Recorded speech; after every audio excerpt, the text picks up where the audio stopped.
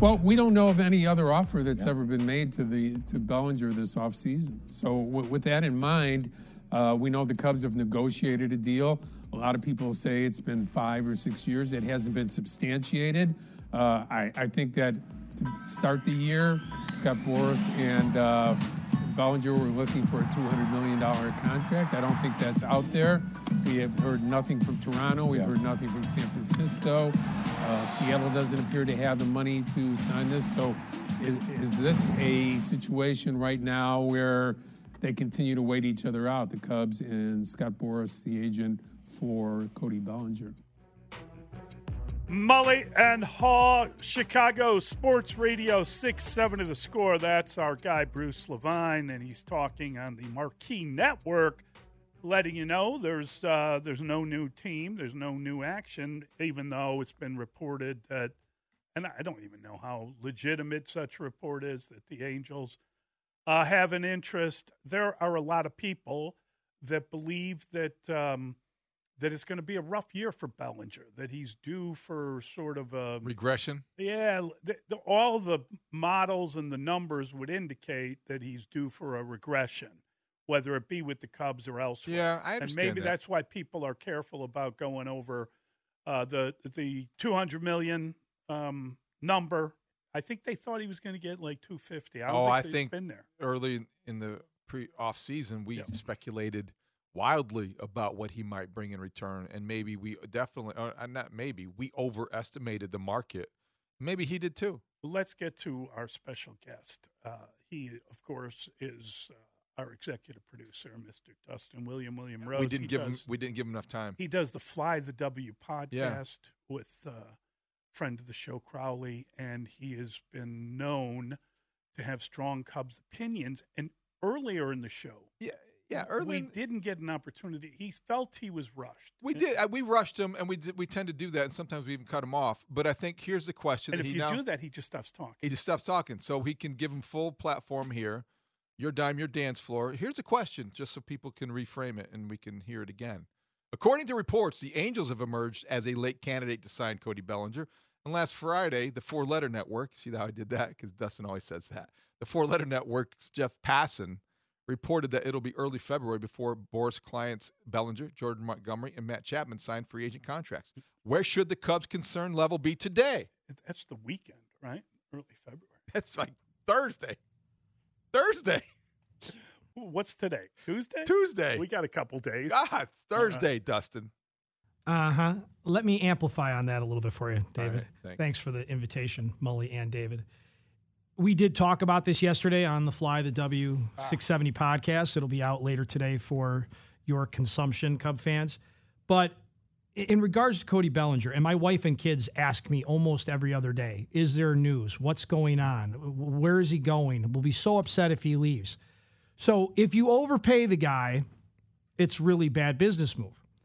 If he comes in at your price, the Cubs' price, you potentially have a disgruntled player. So that's not good either, because he's got people, not necessarily him, but he's going to have people saying, they did you wrong, should have been better than this, next time around. Last year, perfect scenario for him. He needed to be reborn. He needed to be rebranded. And what a better place to do that than here. Good point. And the Cubs fans, rightfully so, fell in love with him. And we kept asking, we kept playing lineup-ista. And we kept trying to figure out why David Ross, I think when the first set of the season, he was batting like 7th.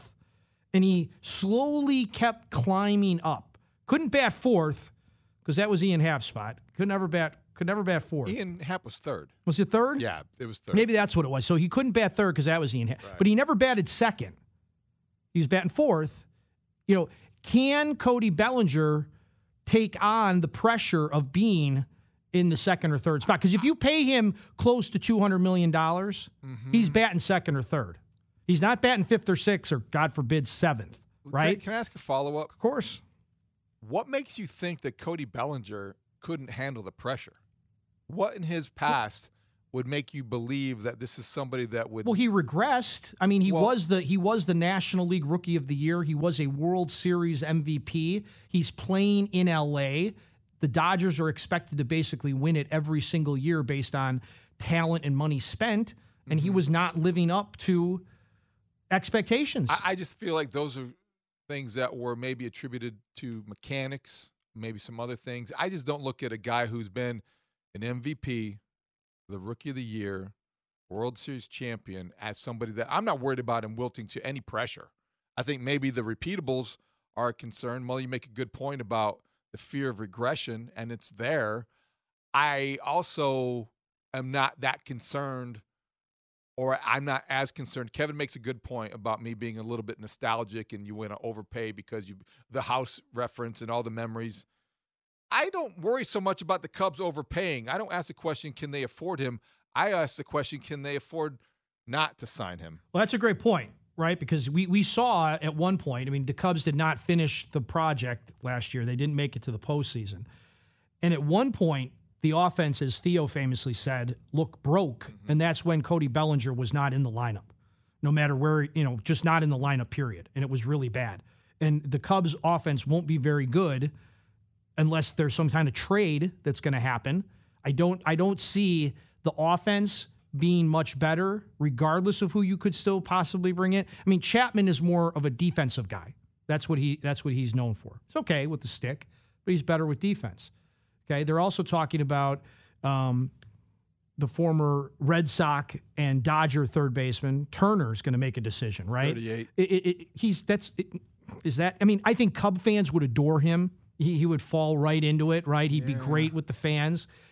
And he would solve a little bit of your problem at third base, but he's not going to, the Cubs had a power issue. He had a bunch of guys in the 17, 18. Patrick Wisdom barely got any at bats, and he led the team in home runs, right? He's not going to do that again. Yeah. I don't think but so. Again, you can't just genuflect because Scott Boras wants it. They're not negotiating against anybody. The four-letter network report from Jeff Passan is a plant. That was a favor done to the agent for future consideration and information down the line. He floated that for him, in my opinion. That's quite an accusation. It's a major accusation. I said in my opinion. It's a major. We can't let that one go. Yeah. Should I dump that? Dump it. Dump it. The Cubs are in a conundrum because they don't want to overpay. It is getting late. Spring training's 2 weeks from tomorrow. And yet, I do think there's time. I do thank you for settling me down this morning, whether it was Mully at 6:10 Thank you. or Kevin at 6:45. We have a texter who says that it's called parental syndrome, that I was talking to you and you just never listened to it because I'm a father figure to you. I think I'm more of a son-like figure to you. You're a son-like figure to me? Yeah, you throw an arm around me and offer me I don't listen to my son lifesaver. either. I don't. No, I need to. Why would you? Oh, I would. Why would I? No, I think that what happened was that I answered the pick six question at 6:15 more emotionally than I typically do. And Kevin called me on it rightly a half hour later. You corrected me at the time, and I was too caught up in my feelings to hear you. And I understand your feelings. I really do. I think that I fear that if they don't get this done, people are going to feel like it was an unsuccessful offseason. I will. Oh, I know you will. But, I mean, I think a lot of people will. I think a lot of people will look at it and say, you've brought in the new manager and you're giving him a team that's not as good as the one that played here last year, and that wasn't as good as the team he had in Milwaukee. Because that's not why you got the new manager. Right. We know he can do more with less. We want to see him do more with more. And that's why I think theoretically he came to Chicago. Resources. They got a lefty reliever yesterday. Did you see that? Yes, I did. Yeah. They found him at Driveline. Well, I mean, nonetheless, they got one. You said yesterday that you weren't pleased about the reliever. Well, you didn't care about the reliever, but you wanted a lefty. I wanted a lefty. I'm tired of the reverse splits. I'm tired of looking at. And they've got a lot. They've got a lot of kind of journeyman lefty guys, right? That they've brought in that they think they can pick They do. They got more left-handers. So they brought Carl Edwards back. I saw that. Great guy. Really nice guy. Great story. I remember that story. That was a tremendous story. Remember him having the ball in his hands in a very crucial situation? Slinger, right? That's Yeah. Carl Edwards? Yeah. The string bean slinger. Was his wife not in the military? Wasn't there? It was like a really interesting story, I thought, with his missus. I think it has something to do with it. Yeah, I don't think he's got much left, right? That was a long time ago. Yeah, that was a long time ago. But relievers. But he was like a young guy you were going to see great things from, and now he's a veteran guy. You never know with relievers. You know, we're talking about Hector Neris. He's 34 years old, and we think the Cubs could get 2 more seasons out of him. He's been super durable over his career. Yeah, 70 or more appearances in the last 3 seasons. That's good. The Cubs added, good job, Mully. The left-hander is Richard Lovelady. Lovelady. Who doesn't? Richard Lovelady. Love a Lovelady. Driveline Pro Day, they were one of the teams scouting him, and he throws a nasty sinker, apparently, and maybe some good changeup. So Richard Lovelady is a lefty out of the bullpen. I think he has, looks like his picture is with the A's, so maybe he has some history with the Oakland Athletics, or soon to be the Vegas Athletics. And I have no problem if this is the case, but interesting question: should Jordan Wicks be moved to the bullpen? Would it be wise to see? I saw a guy on the South Side start out as a bullpen guy and develop into a starting pitcher who is still alive on the ballot for the Hall of Fame. Yes, Mark Burley. And I don't know why that should be forbidden for guys. If they're coming up and you're trying to develop them, you immediately are like, no, starting pitcher. The game is changing so much, and guys are being used so differently than they ever did, that you're not really looking for people that can eat whatever 6-7 innings in a game. And when you're a young guy and your arm isn't used to putting in a ton of time, why not use a guy out of the bullpen and see if you can develop him to a point where you start using him more? I think starters are starters. That's where you make your money. That's where I think you make the biggest impact. You want 5 of those guys. You need 6 or 7. Jordan Wicks, to me, in a small sample size, last year looked like a guy that projected into a top-of-the-rotation starter. I would not mess around with that. That's why. Former first-round pick, done very well. Looks like he's on the way. I got to tell you, I don't have a problem if you develop him in the way that you want to develop him. And I don't think there's anything wrong with using a guy as a starter and then an opener, whatever way you want to look at it. Everything's about alternatives. That's where we're getting to. It's going to be a league of openers. Yeah, but if you sign Jordan Montgomery, hypothetically, fine. Jordan Wicks starts in the bullpen. But if you don't, then you look at your rotation. You've got Justin Steele. You've got Kyle Hendricks. You've got Jamison Tyone. You've got Shota Imanaga. And then you've got, Javier Assad? Maybe. You've got Jordan Wicks with Cade Horton on the way.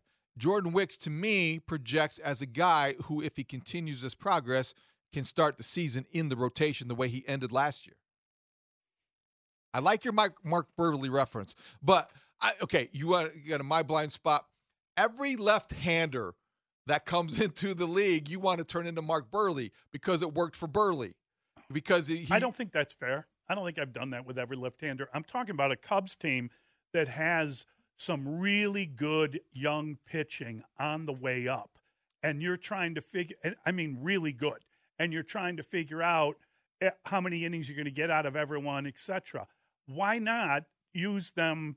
You could use a lot of different guys in that fashion. They're not just left-handers, but you could certainly you're the one who said they needed left-handed relievers. Yes, they do. So why not develop one while on his way to being a starter? I think because I like Wicks specifically more as a starter, projected to be a guy that you can give the ball in a big game, because he pitched in some big moments last year.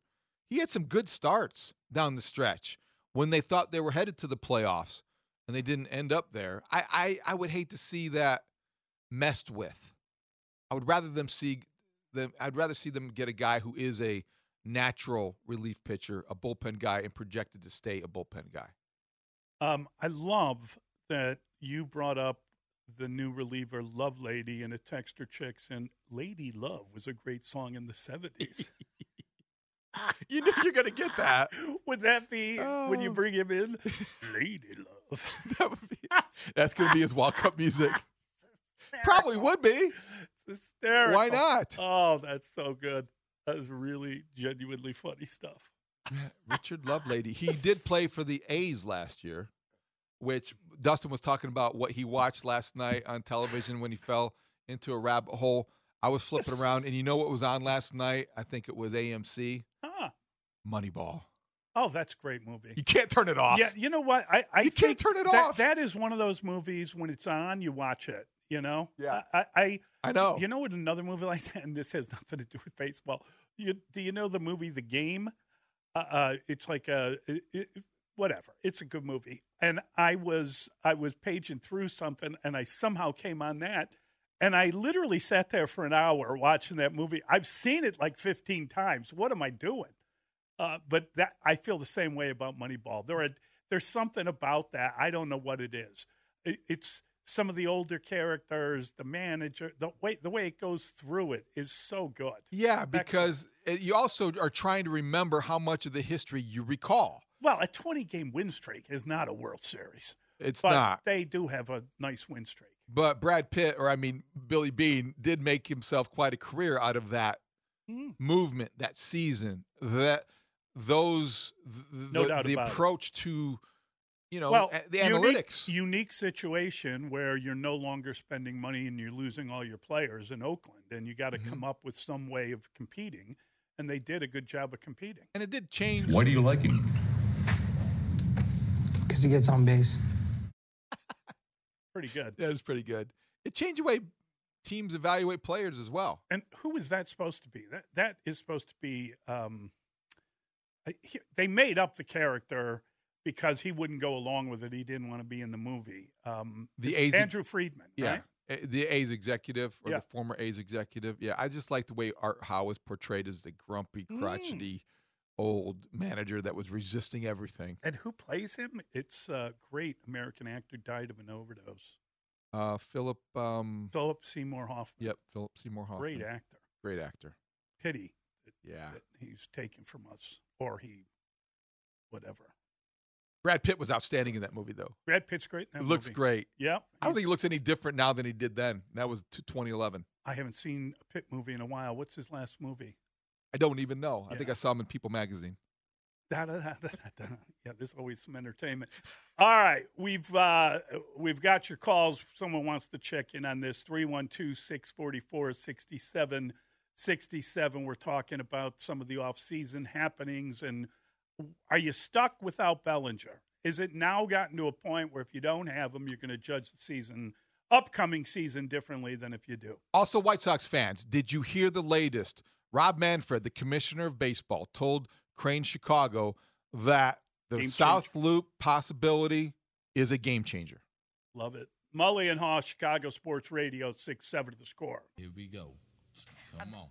Baseball Commissioner Rob Manfred is the latest stakeholder to get on board with a potential spot for the new White Sox ballpark in the South Loop. The stadium would be on the 78, which is 62 acres of soon-to-be-developed riverfront land. Crane's Chicago Business reports that MLB Commissioner Rob Manfred believes the project can be financed without introducing new taxes, possibly by reallocating hotel room tax revenues and leveraging existing tax increment financing deals. While the MLB won't formally decide on the stadium, Cranes reports that Manfred mentioned indirect subsidies, such as deducting development costs from revenue-sharing payments. Mulligan and Haugh, Chicago Sports Radio, 670 The Score. That's our sister station, WBBM. Their report. How about that? On what's going on with how about that? What do we call it with the 78? I know 78. Yeah, but I want to have the proposed South Loop Sox. I mean, what do we South Loop Hitman? South Loop Hitman. Yeah, and that's my fear. That we're going to find out there's a lot of bodies buried in the 78. No, I'm just kidding. No. I'm just making fun of our history. It's a big development, I think. Al Capone. I think. Rat-a-tat-tat. The commissioner of baseball telling Crane Chicago Business that this is a game changer potentially for the Sox moving downtown is significant. And all of a sudden, Sox are like, hey, pay attention to that man. Well, rather than Jerry Reinsdorf, like, ignore that man. Well, they clearly have Roger on a campaign to sort of spread the good news. And I think he's a better front man for doing that. Manfred? Okay. Rob Manfred. Rob yes. Manfred. All right. He's a better front man for information than maybe the owner of the team. No doubt about it. Or the chairman. That would be wise, because if Jerry Reinsdorf were front and center for this, I think a lot of Sox fans, and you could speak to this better than I could, would be like, yeah, okay, go away already. Well, you wonder if he was going to meet with the Nashville mayor about it. I mean, that was a almost final straw for a lot of people. It was that I know. Insulting. It was just a scare tactic. Disingenuous. Right. And it did not go over well. It did not.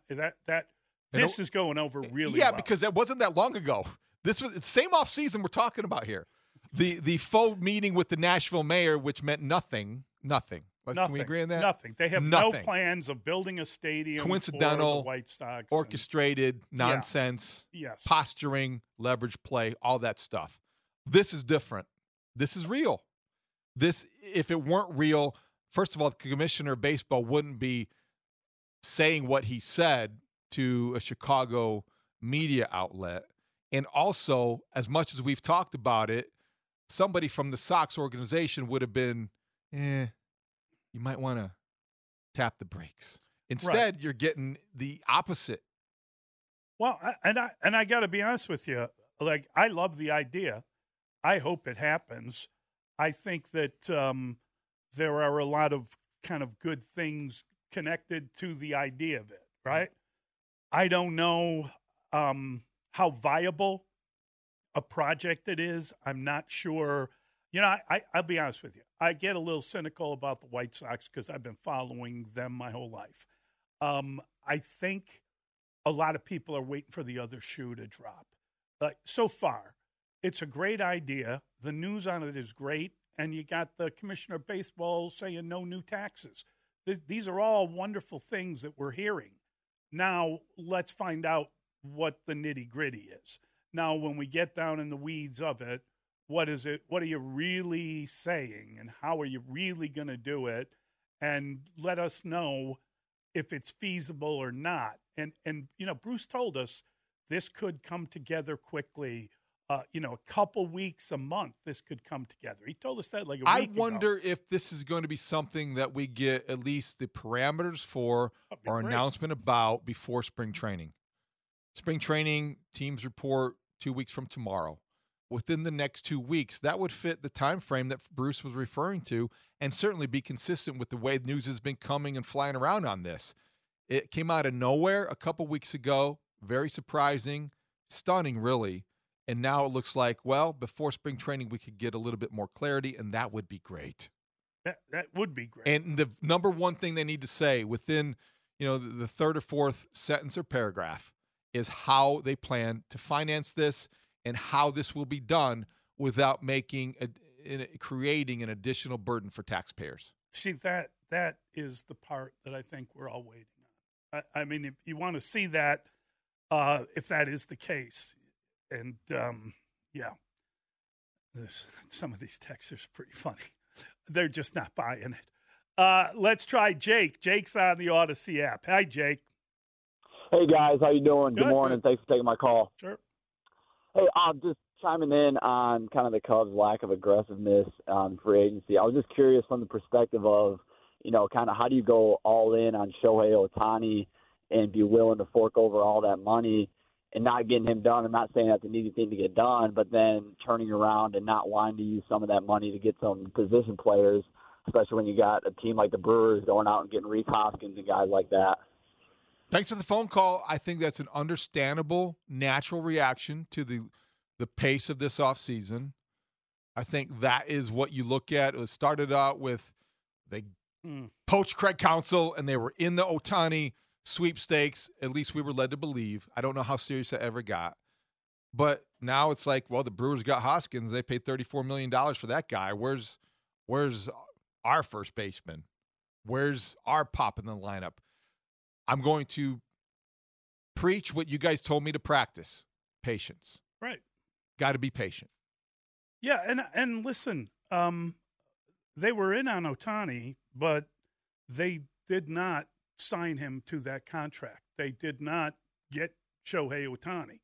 I don't know how disappointing that is for some people. I'm curious to know that, but I never, it hit a point where you knew they weren't going to get Ohtani. They were one of the many teams. It was a long shot all along. Yes. It was always a long shot.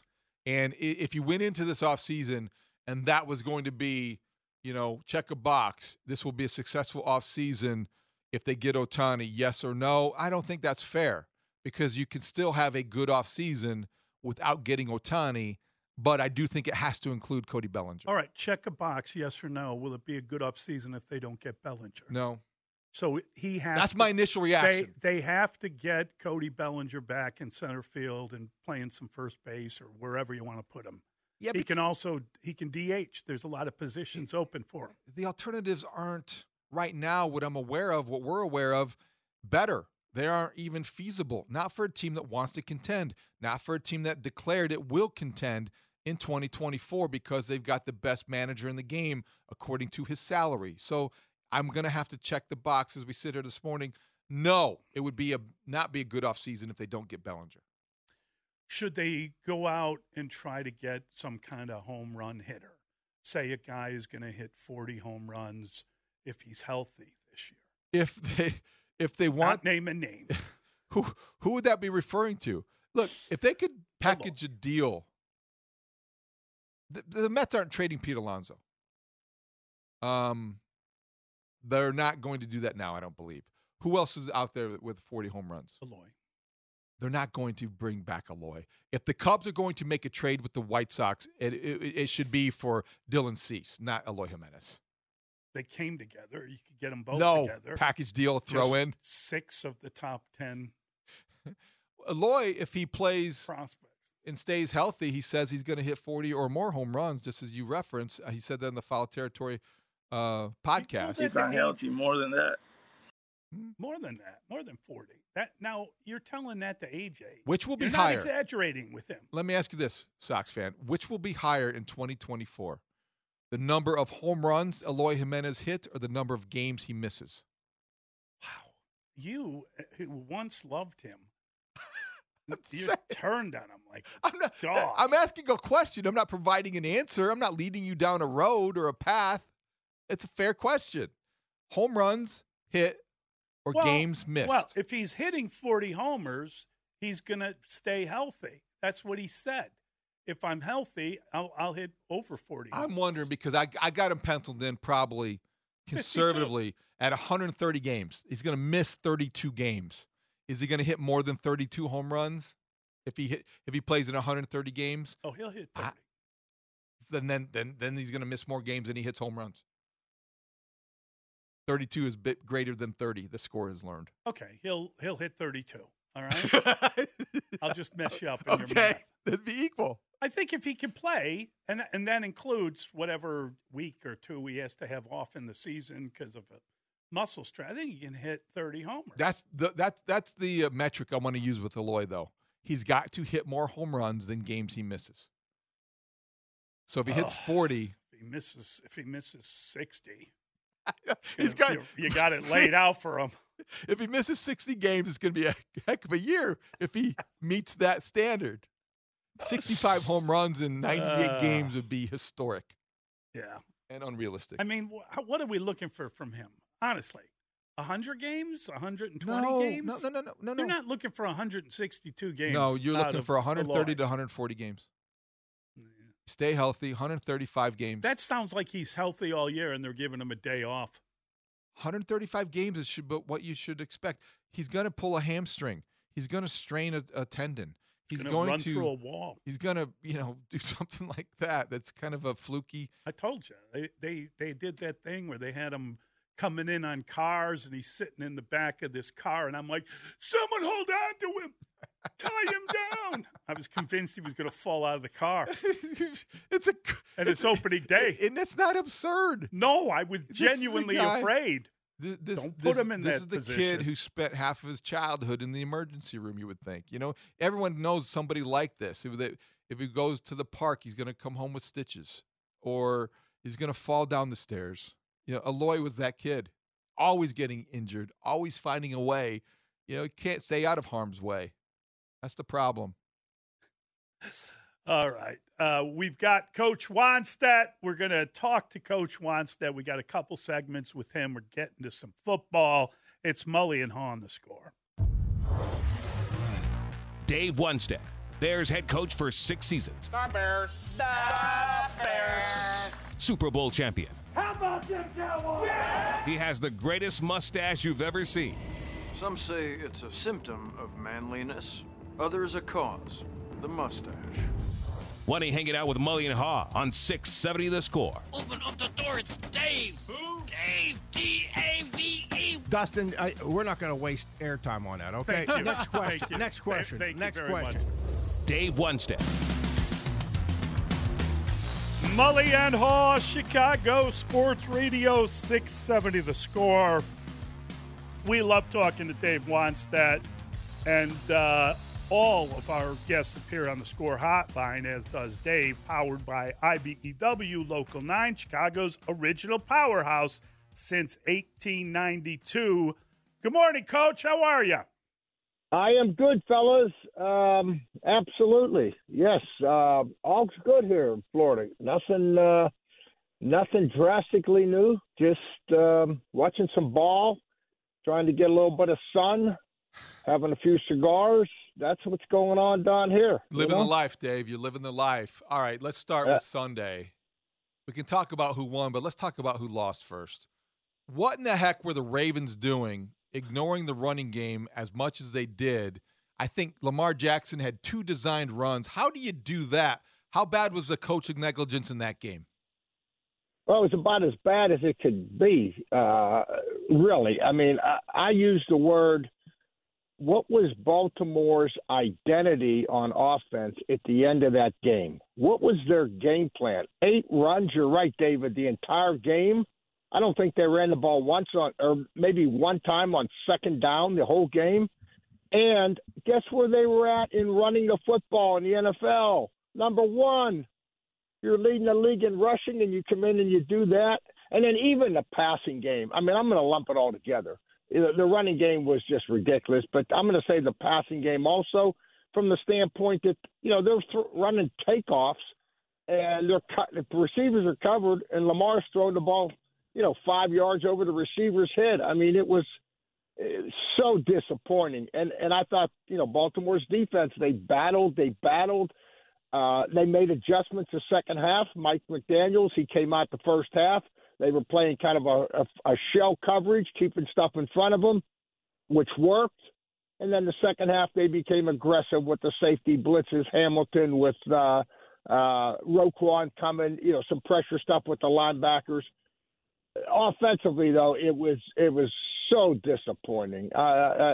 It really was. I mean, on a lot of fronts, but I think we pretty much hit the major points there, You know what, Dave, nonetheless, if they finish their drives, I mean, they fumble on the 1 yard line and it's a touchback. They throw an interception into triple coverage. They had opportunities to win that game, but they didn't finish anything on offense. It was stunning, a team that had been successful all year long, to make, and I'm going to be honest about it, dumb penalties, dumb mistakes. They lost. I mean, that was just poor picking up dumb penalties, stopping drives by turning the ball over. It was kind of an unforgivable offensive performance given how they played the whole season. Yeah, and given a team with John Harbaugh that goes into that category of name 5 teams in the NFL that have a winning culture, Baltimore would come up every time as one of those organizations, one of those teams.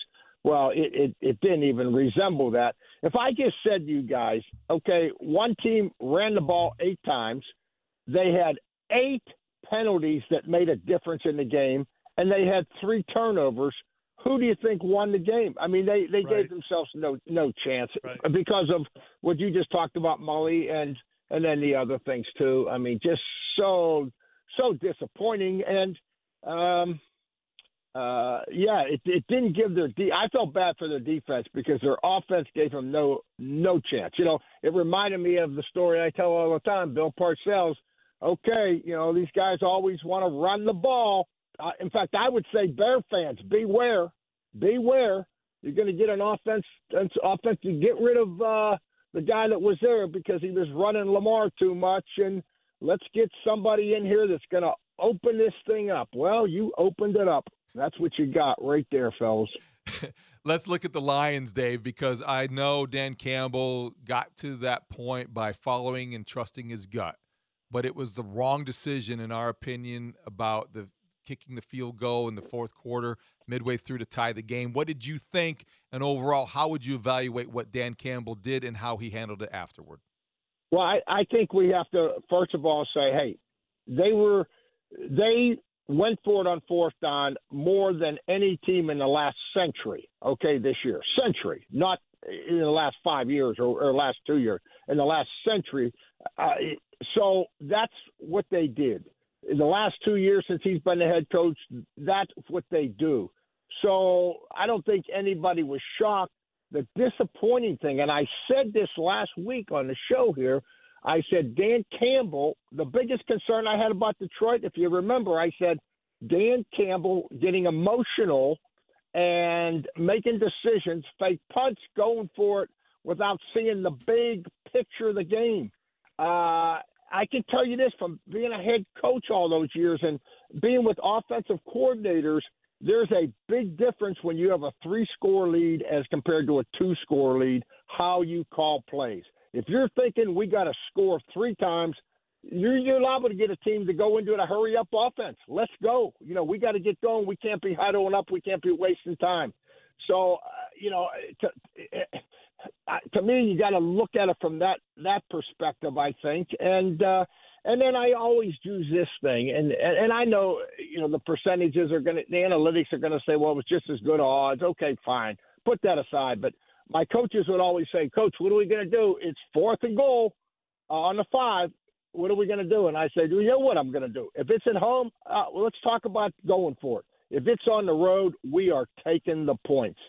And I listened to 4 players yesterday from San Francisco, as you did, and probably all of our listeners did. It was Bosa, McCaffrey, Fred Warner, and you know what they all said the turning point in the game is? When they went for it on fourth down and didn't make it in the third quarter, that was in their mind the turning point in the game. The crowd got into it, they got re-energized, and the rest is history.